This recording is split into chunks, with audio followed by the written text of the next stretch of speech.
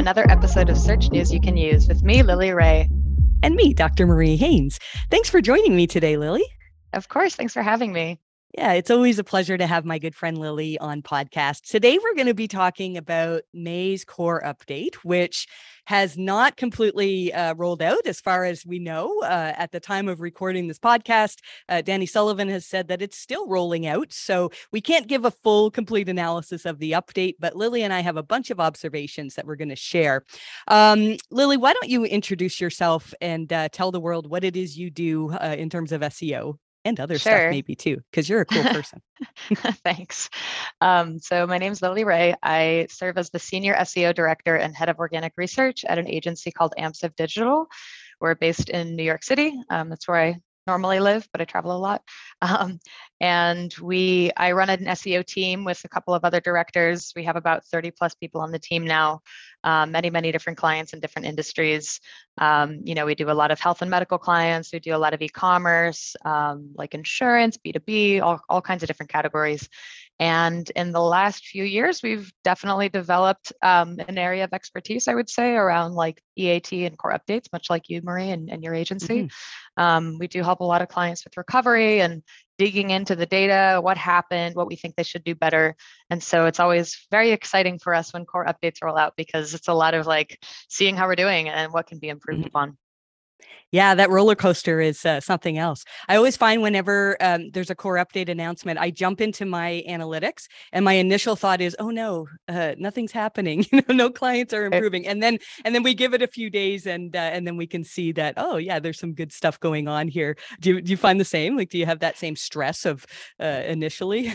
Yeah, it's funny whenever a core update is announced because it's like we jump into analytics, we try to start looking at hourly performance and we try to like make a big deal out of any little change that we see. And in reality, you need to wait 3 days. So it's like, just be Exactly. Yeah. patient. Yeah. And then this core update too launched at the same time as a long weekend in the US. And Right. so a lot of sites would have traffic that's down or some sites up, but for seasonal reasons, which makes Yeah. things difficult, right?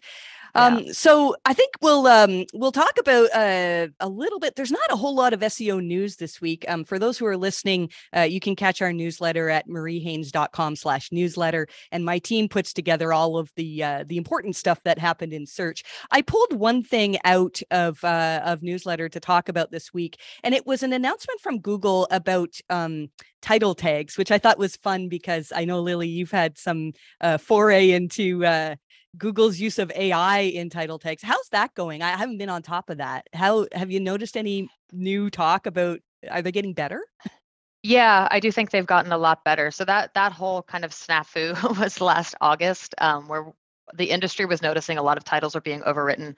Google came out and said, like, we're refining this. It's going to be like only like 85% or something of titles should be left as is. And I think that since they made that announcement, there's definitely a lot fewer titles that are being overwritten, but there's generally some types of titles that tend to get overwritten. So if you're like keyword stuffing too much or whatever, there's a lot of overwriting that's happening, but it's definitely leveled out since that big change. Yeah, I haven't seen as many people sharing the funny example. Well, I mean, funny, but not funny if it's your business, right? The Right. examples of title tags that were kind of borked by Google. I don't know if that's because maybe Google's AI is getting better, or it's probably refined whatever it is that they're doing to rewrite title tags. This change that was announced this week is about title tags that have mixed languages. And so if you have, the example that they gave was if you have a page that's in Hindi and you have a title tag that is part Hindi and part English, that Google may choose to rewrite it to be completely Hindi, because why would they show that to English searchers? So I don't think that's massive news, but I did think that it was something interesting, because anytime Google rewrites our pages, there's impact from that. I remember you sharing last time we talked that some medical sites would have title tags rewritten and maybe not be completely accurate. Yeah.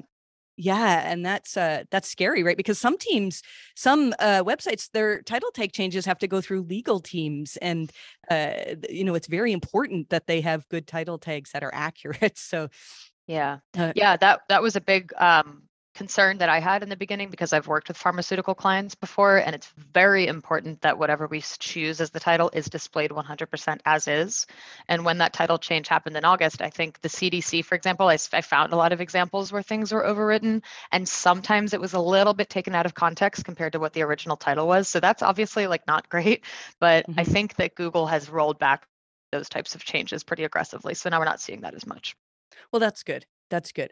Well, let's talk about this May core update. So, like I said, it's still now, who knows, by the time this recording is live, maybe it's done rolling out. Google said it was going to be 1 to 2 weeks. I believe we're around the 2-week mark now. And we're still seeing a ton of turbulence in the search results. What are you finding? Do you track your clients, their rankings daily? Like, can you tell if there's a big change? Yeah, I would say, and you know this already, but like not every site is affected by core updates. Some sites just kind of are unimpacted. And I think a lot of people in the industry kind of say like, why does everybody make such a big deal out of core updates? And it's like, well, if your site doesn't feel the big impact, of course it's not a big deal for you. But there are sites like the sites that you and I work on that see major volatility every time. So there's a few sites of ours that fall into that category where they see really big swings in one direction or the other whenever a core update happens. And we're really excited to see that some of the sites that we literally work exclusively on core update recovery, that's like why we were hired and what we focus on, are seeing some big gains with this core update. So that's always very rewarding. But again, like some sites are flat, some sites don't see too many impacts from it. But I would say, and maybe we'll talk about this later, but like this is a weird update because normally I have different exercises that I do to try to find patterns and try to see if there's anything common that's happening with the affected sites. And this one's really all over the map in terms of what's happening. But I would say the biggest takeaway that I've seen so far is intent switching from Google. Yes. So if a keyword is ambiguous in nature and the user didn't define a specific intent, like it's a head term that's transactional or something, there's a lot of different types of results that are ranking now. And that's tricky for clients because it's like, if we have an informational article and that's what we want to rank, if Google decided it's a commercial page that should rank now, sorry, we don't have one. We're seeing that as well. We see all sorts of terms where if we looked at it, we would say, oh yeah, this is a transactional term. As our, my brain would say, yeah, somebody who searches this wants to buy this product. And then what we're seeing is the search results changed to show product review sites, which, not necessarily, I mean, you could say that's transactional because they usually have a link to here's where you buy it, but a lot of the time they're really informational pages that Google's ranking. And so I think sometimes, a lot of the tools will, mark search queries as, oh, this is a transactional query, this is a informational query, but I don't think it's that black and white. I think what we think is not always what actually happens in real life. Yeah, I agree. And like there's also like one example that I'm definitely seeing big changes, and some of our clients are seeing big changes, is insurance. So if you type certain types of car insurance, renter's insurance, like big head terms that are generally what we would call transactional, we're now seeing a lot more information in the results competing with some of the big insurance companies. So that's a big change. And that's frustrating because for the insurance companies, every position matters a lot. Like these are the highest converting keywords, but now suddenly we're getting reviews of all the insurance companies in top positions. And that's a big change that I've seen from this update. Yeah. And those are hard to fix when there's an intent shift, because we've had clients where we've said, all right, well, let's try to write some informational content then. But the informational content doesn't convert like the transactional content that is filled with the proper CTAs and all that. And so and informational content, I mean, it's not cheap to write good informational content. So, if you've lost rankings for hundreds of keywords that used to bring you in sales, and now Google decides that, oh no, most people want to read information instead of buy a product, that can be challenging. Yeah. Well, let's talk a little bit about EAT. I'll probably put up so those who are listening, if you're listening on Spotify or any of the other podcast apps, this is also available on YouTube. It'll be out probably the day after it comes out on Spotify, and we'll have some visuals up on there as well for people to see. I'm laughing because you know what I'm going to put up there, Yeah. right? Yes, I'm also laughing for the same reason. We have a GIF that was made years ago. One of my team, Andrew, made a GIF of Lily and me saying, EAT. You down with EAT? Yeah, you know me. Yeah, we're not going to do it, Lily. It'd be too cringy. But it was good for a laugh, right? So Lily and I have been studying EAT as Google has described it for many years now. I started in 2017 was when I first really got into this concept of EAT. For me, what happened was I had a client that had medical content and they saw major drops. And so they came to me for a fix, as that's what we do as well, is help sites recover from core update hits and all other kind of drops. And one of the things that I noticed when we were comparing pages of, well, here's who actually succeeded in your vertical, was that the pages that were winning had authors with expertise. And so we, experimented with, they went out and hired a bunch of medical authors, which was terribly expensive for them, but it paid off for them. And in that situation, they did really well. When did you first start getting an idea of expertise, authoritativeness, trustworthiness? Yeah, it was more 2018. It was actually around the time of the Medic update. Before that, I was very focused on e-commerce, so this didn't come up as much. But in that situation, I think you know this because we met around that time. We had a client that was doing so well for medical keywords, like too well. And they weren't necessarily following EAT best practices, and the Medic update destroyed that site. So then it became a shift in our strategy to like, wait, we need to really focus on like good authoritative content, medical reviewing, making sure this stuff is backed by medical consensus and all these things. And I'm really excited to see that that site is one of our biggest winners over the past couple of years, and they're benefiting from this update as well. So this Excellent. stuff, it works, but it takes a really long time. Yeah. And I would say it works when you're working with like really good businesses. One of Yeah. the things that I've noticed in this update, I think even a little bit more than other updates, is a lot of sites that were just created for the purpose of ranking. Yeah. Are struggling, sites that they say, well, we're doing everything right. We've got everything technical in place and we've got really good content. But they're legitimately not written by people with expertise, Yeah. and I think Google's getting better at recognizing sometimes which content is expert written, but sometimes which queries require an expert written answer, which maybe I'm jumping ahead. I think that's talking about the intent shifts. Let's talk Yeah. about this article that was published recently on Friends of Search. You wrote an article about EAT. I love this quote where you said, EAT is a hard concept to grasp and even harder to optimize for, but understanding that it should serve as the backbone to all SEO activities is crucial, especially for YMYL sites.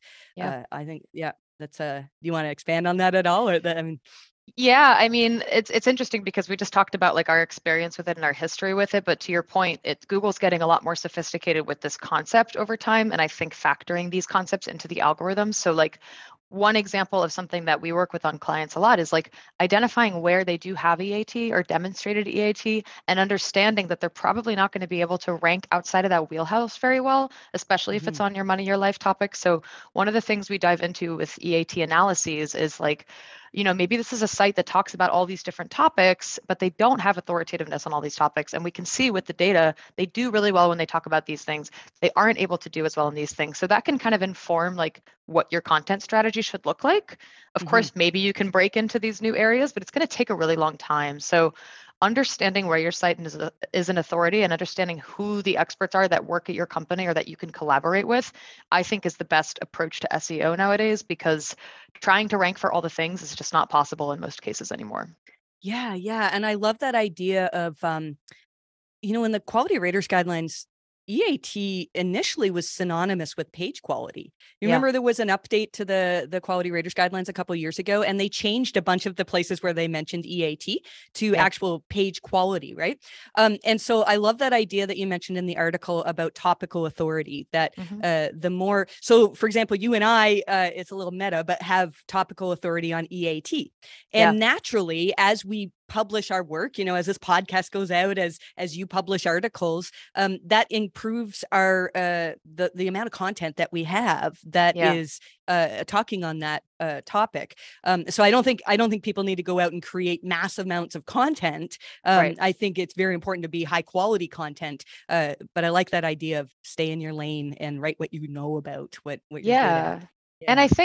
I think that it's actually really fascinating to look at like you and me and like Glenn Gabe, for example, as examples of what EAT looks like, because one of the things that I think is most interesting is that when you publish an article or when I publish an article, we're generally going to be publishing on the same micro kind of topic within SEO, but like not to brag, but those articles rank really well, really fast. And I've Mhm. noticed that a lot for my agency, Amsiv Digital. When we write about SEO, even if it's not me necessarily, we rank really fast.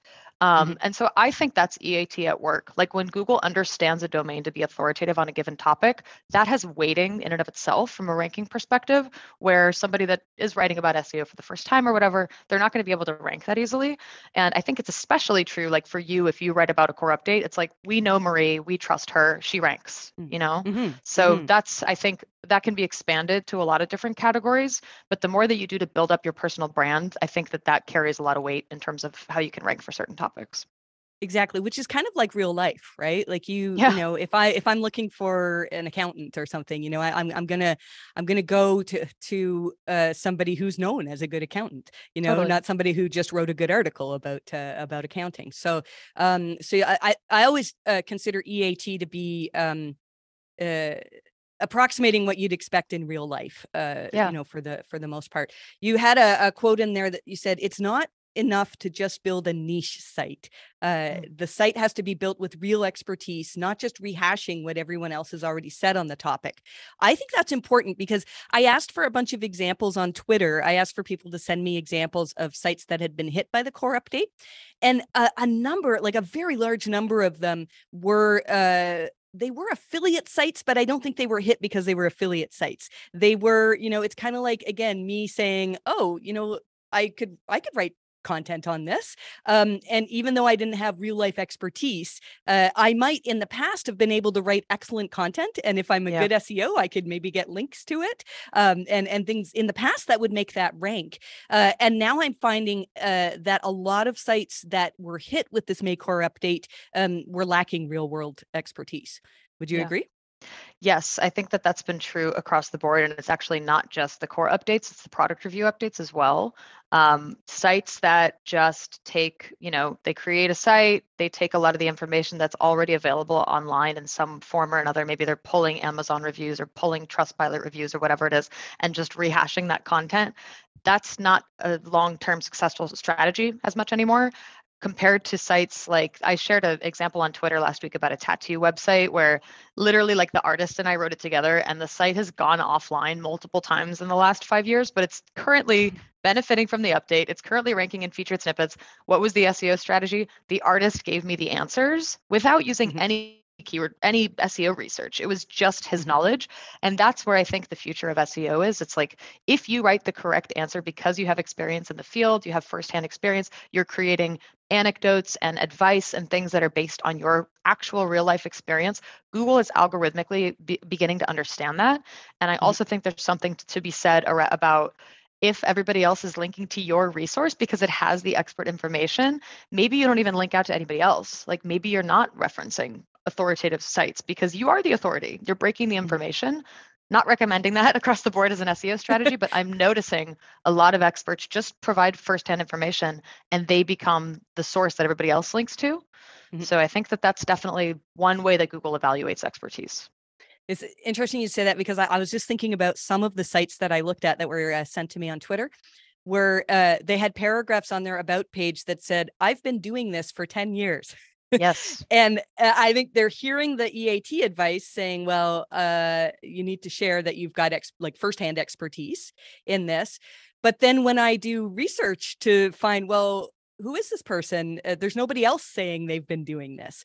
Yeah. Which so I would say, because I don't want to be all doom and gloom for, people who are listening who maybe run a hobby site or an affiliate site. I do think you can build EAT. I was Yeah. a veterinarian before I was an SEO. And so, how did Google come to know me as somebody who has experience and can talk on certain SEO topics? It's because I just threw myself into it and started learning.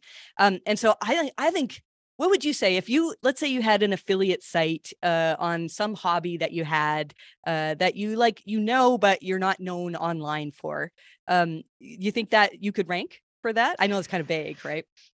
Yeah, I think you can probably rank here and there, but I think a better approach would be to demonstrate why you are trusted and to try to start building that personal brand. Honestly, I think that's the direction that this is going in, especially the more your money, your life, the content tends to be.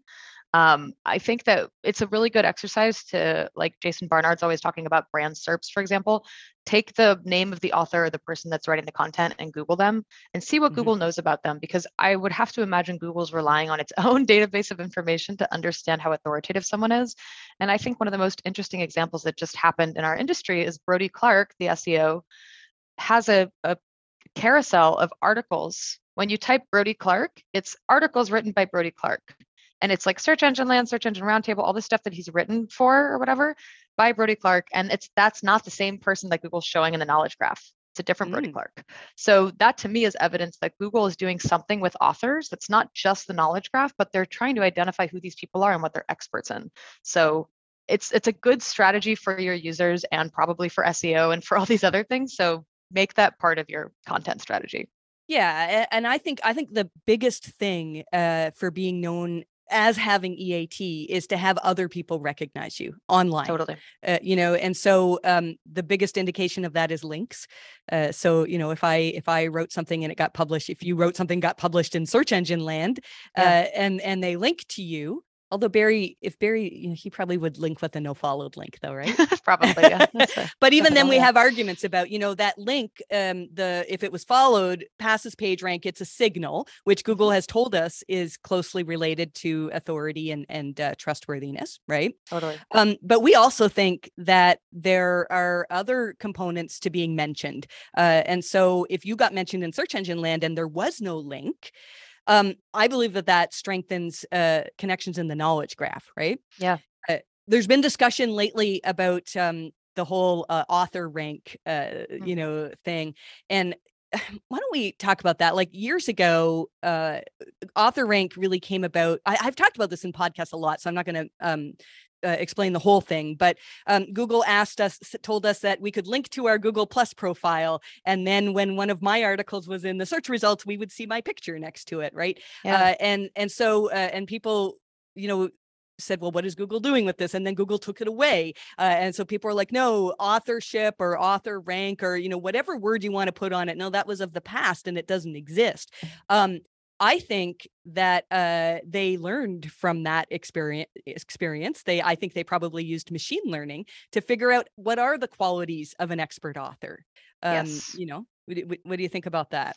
Yeah, I think it's very interesting to look at the history of what Google's done from a technology standpoint with all these different updates to authorship over the years. And yes, they've also said things like we don't use authors as a ranking factor. Like there's all these different considerations that you need to kind of like read between the lines, because it's, to me, very clear what they're trying to do. Of course, they can't identify and pinpoint every single author. That's physically impossible for anybody. And there's new people all the time.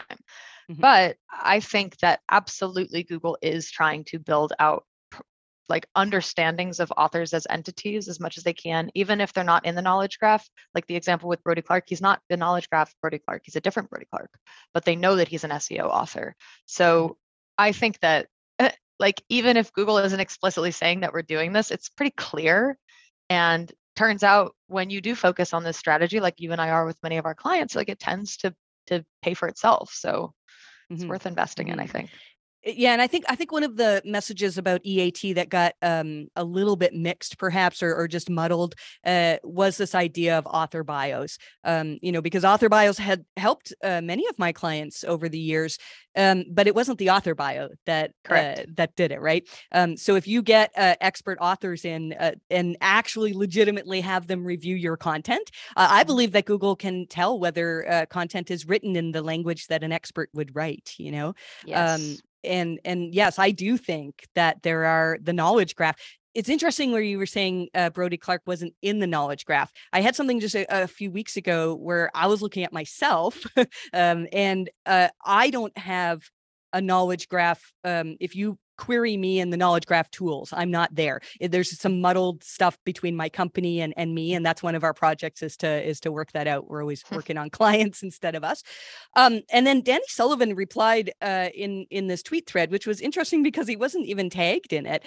Came in to say essentially, just because you're not seen in those tools that you might be in the knowledge graph. That was my interpretation. I'll put it up on the screen on YouTube. But I think that Google's got a knowledge graph that we can't query. Yeah. And I think it's growing all the time. I don't know whether that's the knowledge vault that we've talked about in the past, but and there was an interesting article a while back about the knowledge graph having a topic layer. I don't know if you saw that, but that's something that I find fascinating. I think it would be very easy for Google to say, well, this entity, Lily Ray, is skilled at this topic, SEO. I think that makes perfect sense. And so Yeah. when somebody does a search and Google recognizes that the intent of this search is to get expert level advice, Right. it makes sense that they would want to show something that comes from somebody who has expertise, in the knowledge graph. So this is all theory though, but it all connects to EAT. Yeah, and I think like the knowledge graph is just one of many tools at Google's disposal. So like we have to remember that Google also has YouTube. Google also has Google Maps. Google also has like Discover and the App Store and like all these different interconnected products where they can make connections between people. Like in a couple of my upcoming talks, I have some examples where the same company has a really strong YouTube presence and a really strong blog presence, and they get to rank the same guy that's in the video and his blog article rank 1 and 2. And it's like probably Google knows that it's the same guy, the same expert that's providing content in different areas. So I think that regardless of whether that person's in the knowledge graph or not, they know it's an entity that's associated with that answer. So I think they're doing more than just looking at the knowledge graph. You made me think of something there because I was watching a YouTube video the other day about YouTube using knowledge graphs to make better recommendations for people. I'll link to that too because it was really really interesting. I think there's a lot. I have a call this week with Rody Bros. He's a Fortnite pro who we're going to talk YouTube for a little bit because Love it. it's really really interesting. Yeah, it's neat. I think I'm fascinated by all this knowledge graph stuff, and I think Google's not going to share tons because, well, for obvious reasons, right? Yeah. Yeah. So let's talk. You've been sharing on Twitter a bunch of examples this week. Now it's hard to talk examples when a core update is still rolling out because, sometimes things reverse. Sometimes things are very, very turbulent. But let's choose a couple of these examples. Do you want to maybe go through a couple and just share what your thoughts are? Yeah, so a few different things. One that I think is interesting is Forbes and US News, which I'll group together for this exercise. I think most of us are familiar with those sites. What's interesting to me about them is that they haven't seen upticks like this with previous core updates in the past couple of years. This seems to be the first time when both of them are greatly benefiting in this way. And I dug into that a little bit and I noticed that in both examples, they have these informational pages. So for US News, it's cars.usnews.com. It's also, I want to say like schools or, universities or something, .usnews.com. So they have these review pages that talk all about the cars objectively with ratings and specs and everything you could possibly want to know. The pages are so long, you know what I mean? It's like thousands and thousands of words. but they're objective, theoretically. They're presenting all the different cars that are available or all the different things to consider. Forbes does the same thing. So it's somewhat of a product review page, but it's collecting a lot of data objectively and giving the user information that they can't get on the manufacturer's site, or they're not going to get when they go to one of those brands' websites. So this is the first time that we're seeing these sites ranking as well as they are for a lot of very, very high volume transactional terms that don't have, review modifiers or anything like that. So you have to imagine that Google probably has enough data to understand on the query level, we're going to change the types of results that people are seeing, because it used to just be a bunch of the brands or the manufacturers, but we know people want these analyses, these like big, long, comprehensive, objective reviews of what people should consider before buying one. So that's happening on a bigger scale. And again, with insurance companies as well, we're seeing more of that mixed into the top results. So that's one thing happening. TikTok is seeing a huge increase. A few of us have posted about that. I know Glenn Gabe posted about that as well. What do you think's going on there? Yeah, I think that's another, probably intent shift. Obviously, TikTok is growing across the board for everybody.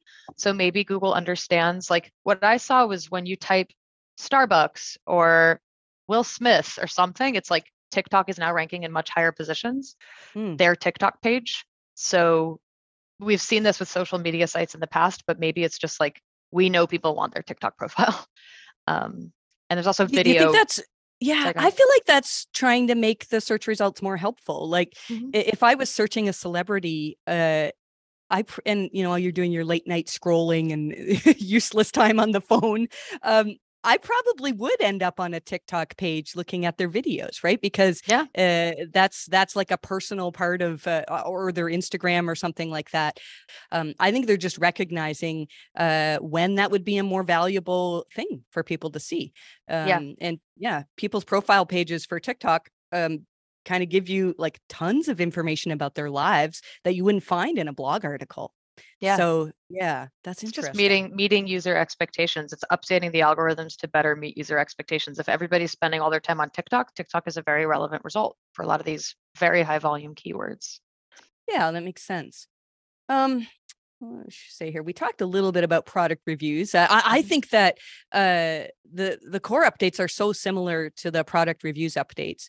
Yes. I have theories about, if Google is trying to evaluate the things that they ask us in their questions, then they need to in some way be looking at the content, so traditional algorithms, the way that Google has ranked pages has been with PageRank has been, these pages are relevant to this or contain the query or a synonym or in some way are related, but they can't really. The PageRank algorithm can't explain how Google could determine a lot of the things that they ask in those product review questions. So what I'm getting at is that we've been talking a lot lately about semantic search, and semantic means understanding the language. And I think a lot of Google's advancements in search have come from understanding the query, but I really think that they're just bit by bit starting to understand some content. And so that's something we'll probably get into more in the future. Just for people listening, I talked, I can't remember which talk it was in now, but a little bit about Microsoft Azure and they're very, very open in their use of semantic search. And the reason why I'm mentioning it is because what they say they do is for the semantic search is they use their traditional algorithm to get the list of sites that they would, or pages that they would recommend. And then what they do is they use a semantic algorithm on the top 50 of those results. And so in my mind, I could see that working for Google. I could see Google saying, all right, well, PageRank gave us PageRank and all of the things that go with it, give us these results.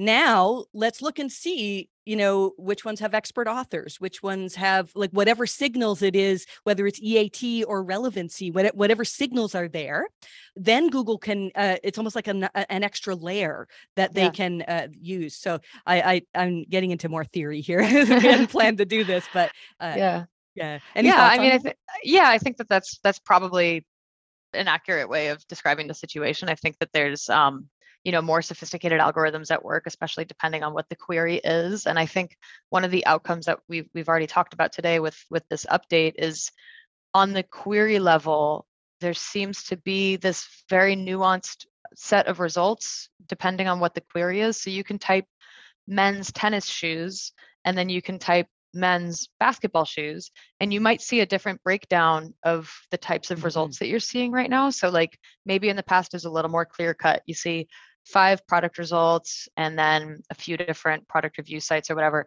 But now it's a lot more nuanced. Maybe a product review site ranks number 1 for basketball shoes, but number 6 for tennis shoes or whatever.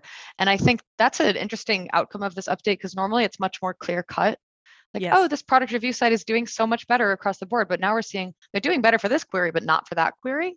And we have some big e-commerce sites that we're working on where they were ranking in very, very top positions for these head transactional terms. And now we're seeing like, why is a product review site ranking number 1 and now they're number 2? Oh, because Google determined people want to see reviews when they're looking at that more so than they want to directly buy it, out of the box or out of the gate. So that's one interesting outcome of this update, I think. Yeah. And I think that it's very hard to reverse engineer or analyze and reverse engineer what Google's doing there, because I think that they're looking at intent on such a micro level of not just transactional versus this. Like I think there can be millions of intents. I think that as SEOs, it's impossible for us to figure out exactly what Google is changing. I think there was a day years ago where we could say, oh yeah, sites that had this issue were hit, or but now as Google gets better at understanding relevancy, we have all sorts of sites that are way up for some queries and then way down for others. Yeah. And usually with core updates, like in the past, we would see, all across the board. Wow, Yes. everything went up. Wow, everything went down. Are you seeing the same? That yeah. That's been really difficult with this update, because normally it's a lot easier to analyze when it's like, this site is benefiting. Almost all their keywords are going up, but that's not the case to your point. This time, some are going down and some are going up. And to add to that, it almost feels like, I don't want to say Google's trying to confuse us, because I'm sure there's a million other things that they're concerned with, but like the SERP features with this update and the featured snippets with this update and the way that things get tracked in Search Console and the way that the SEO tracking tools evaluate rankings and what rankings mean, I feel like so much has changed in the past month. I don't know if that's due to the core update or not, but like, if you look at the results on mobile, it's like there's 20 different SERP features that are moving around before you even get to one organic result. So like, what does position 1 even mean anymore? And they're not even the same every time you do the search. Like, Totally. Maybe you might see a product carousel and then the next time you do it, there's like something else there, and so it's very, very challenging to, if you're just looking at your organic rankings, the 10 blue links, like especially if you're selling a product. I'm really, really, and we haven't even seen the full impact of Mum yet, Yeah. I think when that comes out, like everything that Google is doing focused on product sites is for a reason, and I think we're in for a very, very big shakeup amongst e-commerce sites soon, even more shakeup than what we've had. Yeah. I wanted to talk about, I saw something in Google's official announcement about the May core update, which sounds like it's just nothing, but to me, it really struck me, and I keep reading it. So I want to read it out to people. So they had this line that said, core updates are designed to increase the overall relevancy of our search results and make them more helpful and useful for everyone. I think that's actually very, very significant. They're meant to improve relevancy. I mean, yes, every Google update was supposed to improve relevancy, but I think they're actually doing it now, and make them more helpful and useful for everyone. I'm going to share in weeks to come some examples, like once the update's finished rolling out and the dust has settled. But some of them are that people are showing me are, look at my page that is doing everything right, and look at this spammy looking page that outranked me. And when I look at the page that looks spammy, it actually like has my answer faster. So I'm not saying write spammy pages, but I think a key to doing well in Google is to identify, all right, the searcher's intent for this query is this. How can I make it the easiest for the searcher to find that on my page and to be satisfied with that answer? Yeah. Yeah, I mean, there's so many different types of enhancements in the SERPs now that like take you directly to what you need. You know, there's new updates with site links. There's obviously Google using scroll to text much more often with featured snippets. So maybe the spammy page, to your point, has like a more clear answer to the question in a way Mhm. that's easier for Google to just display that answer. Maybe you have that same information on your page, but it's not structured in a more such a clear way. So Yes. yeah, I think and there's a lot of new updates as well with like SERP features where, to the point about e-commerce, it's like Google has these new product thumbnails that just keep you on Google. And it's like, here's the product on Google and everything Mhm. we know about it. And it doesn't actually go to the retailer's website, even though it's pulled from the retailer's website. So it's hard to track this one just because there's so many of Mhm. these different variables happening all the time. Exactly. Yeah. Yeah. I want to read a bit of a long quote here from John Mueller. I found this in one of my team's reports for our traffic drop assessments, and I don't know how I hadn't seen it before because it was a question in a Google Help Hangout where somebody was asking about a site that they'd been trying to recover from core update hits, and what they had been doing was technical fixes to improve overall technical quality of the site, which is it's a good thing to do.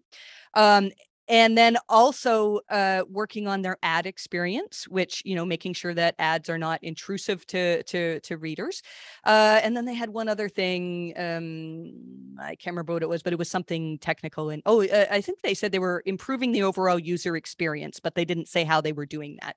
And a core update came along. And so if you've been hit by a core update, you generally need to see another core update before your improvements are recognized, right? And so a core update came along and they saw like a little bit of improvement, but not much. And so the question to John was, is this it? Can we fixed everything technical we can? We've done all the right things in terms of SEO. So here's John's response. He said, with the core updates, we don't focus so much on just individual issues, but rather the relevance of the website overall. And that can include things like the usability, the ads on a page, but essentially it's the website overall. And usually that also means kind of focus on the focus of the content, the way you're presenting things, the way you're making clear to users what's behind the content, what the sources are, all of these things. So that sounds like EAT, right? Yeah. Yeah. Who's behind the content, um, what your sources are. It's not about, have you linked out to appropriate sources. It's more, have you convinced the reader that Yeah. that this is legitimate information? That's what I think. Yeah. And then I'll just finish the quote. And he says, just going in and changing everything around the content, I think you could probably get some improvements there. But essentially, if you really want Google to see your website as something significantly better, you probably also need to work on the content side. And at least from the focus point of view, and think where there may be low quality content. Where might users be confused when they go to my website? And is that confusion something we can address with technical issues, with UX changes? Or do we actually have to change some of the content that we present? Hmm. That really struck me as profound because I think lots of people are trying to technically fix their websites when it's the content itself, and it's Yeah. not like you need to go in and say, I have an expert author now. Like you need to legitimately change it so that it's better for searchers, which is Yeah. tricky. Yeah, I think that that brings to mind one example that you've probably seen as well, and I've seen a lot of in the past few years that doesn't work despite how much business owners want it to work, which is to have informational content that actually promotes your product and service. Mm. So when you publish an article and it's like, why do you need this type of legal service? This, we happen to be the best at this and this and this and this. And from the business owner's perspective, it's like, obviously, this is great content because we're trying to market this product to this person. But Google's like, we know your intent of that article is to sell something. And therefore, it's not as objective as somebody who's just presenting the Yeah. pros and cons of these services without selling anything. And it's very hard to tell a lot of business owners you have to fundamentally change the content to not be selling your service. Like they don't want to have that content on their site. So I think that's a good example. And we see this sometimes with manual actions too, or like with medical manual actions in Discover and Google News, where it's like, we know you're selling something, you know? Yeah. So I think that Yeah. Google's better at understanding the intent of the author as well. And truly objective content tends to win in most cases. Which is really tricky if you're the business that has the product, right? You can't be objective. So that's why I think sometimes Google says that when you're affected by a core update, there may be nothing you can do. But I mean, we've had many sites that we've helped, so we know that that's not the case for every site. I've seen a lot of, and this is theory here, but I've seen a lot of pages that did well with this core update, where I felt that there was just some different feature that was more helpful. One example somebody shared with me on Twitter was the query was R&B wedding songs.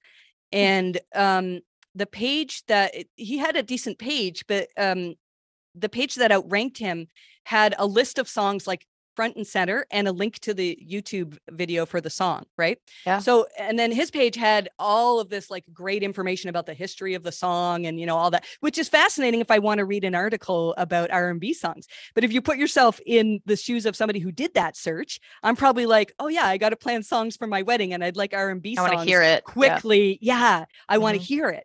And so that's not to say that now it's a ranking factor to have a list of things that link to YouTube, but that in that situation, I think was more helpful. And when Google says they want to find, you know, well, they said they want to make the search results more helpful, but I think they're also looking for pages that are more helpful. Yeah. Any, what do you think about that? Yeah, you just reminded me of something that comes up a lot in my audits, not to give away the secret sauce, but like it's exactly what you just described, where it's like the intent of this page is to provide a list of songs or whatever the case may be. But a lot of SEO history, like the way that we've done things is like, let's start by saying, what is an R&B song? What is the history of R&B song? It's like recipe sites, right? It's like all this history, and then the thing that they're actually looking for is at the bottom. If you move the thing that people are looking for to the top, you're probably going to see better performance, because it's like, hey, I got what I'm looking for as soon as I landed on the page. Yeah. So, and a good example of that would be maybe a table of contents for some sites, not every site. Just whatever you can do to help the user get to their answer faster. I think that can help. I often refer to a study. I'll link to it from the Nielsen Norman Group. I'm not sure if you've seen it, but it's about how people read on the web. Because people don't read. You know, we don't sit down and read like a novel on the web. You know, we're trying to skim and we're trying to find, like, we all are so short on time, so we're trying to find our answer as quickly as possible. And I think that was a factor. When we talk, I don't think we'll get into great detail on this, but and maybe in future episodes I might flesh this out a bit more. I think that Google could be using machine learning to determine some of the weights in the ranking system. I'll link to some interesting articles on Search Engine Roundtable that talk about that as a possibility, that Google could be using machine learning. Bing is very, very open about the fact that Glenn Gabe tweeted a while back that Bing was very open about saying that machine learning determines a lot of the weights in their ranking system, and they don't even know what those weights are. So very, very interesting topic. What do you think? Do you think Google's using machine learning? I mean, I would defer to John on that one. It's too complex for me to know. Exactly. Well, I think we've covered a lot. I have some other thoughts on the Maycore update, but we have lots of time to talk about those in future episodes. Lily, I want to thank you for this conversation. It's always so good to chat with you, my friend. Thank you so much for having me. Appreciate it. And if people want to contact you, how can they do that? Twitter, Lily Ray NYC is always the best. Awesome. Same with me. Marie_Haynes is a good way to get me on Twitter. I opened up my DMs, which has been interesting. So if you, I can't answer every SEO question, but if you're interested in hiring us, then that's a good way to get us. So thanks so much, everybody, for listening. And I wish you the best of luck with your rankings.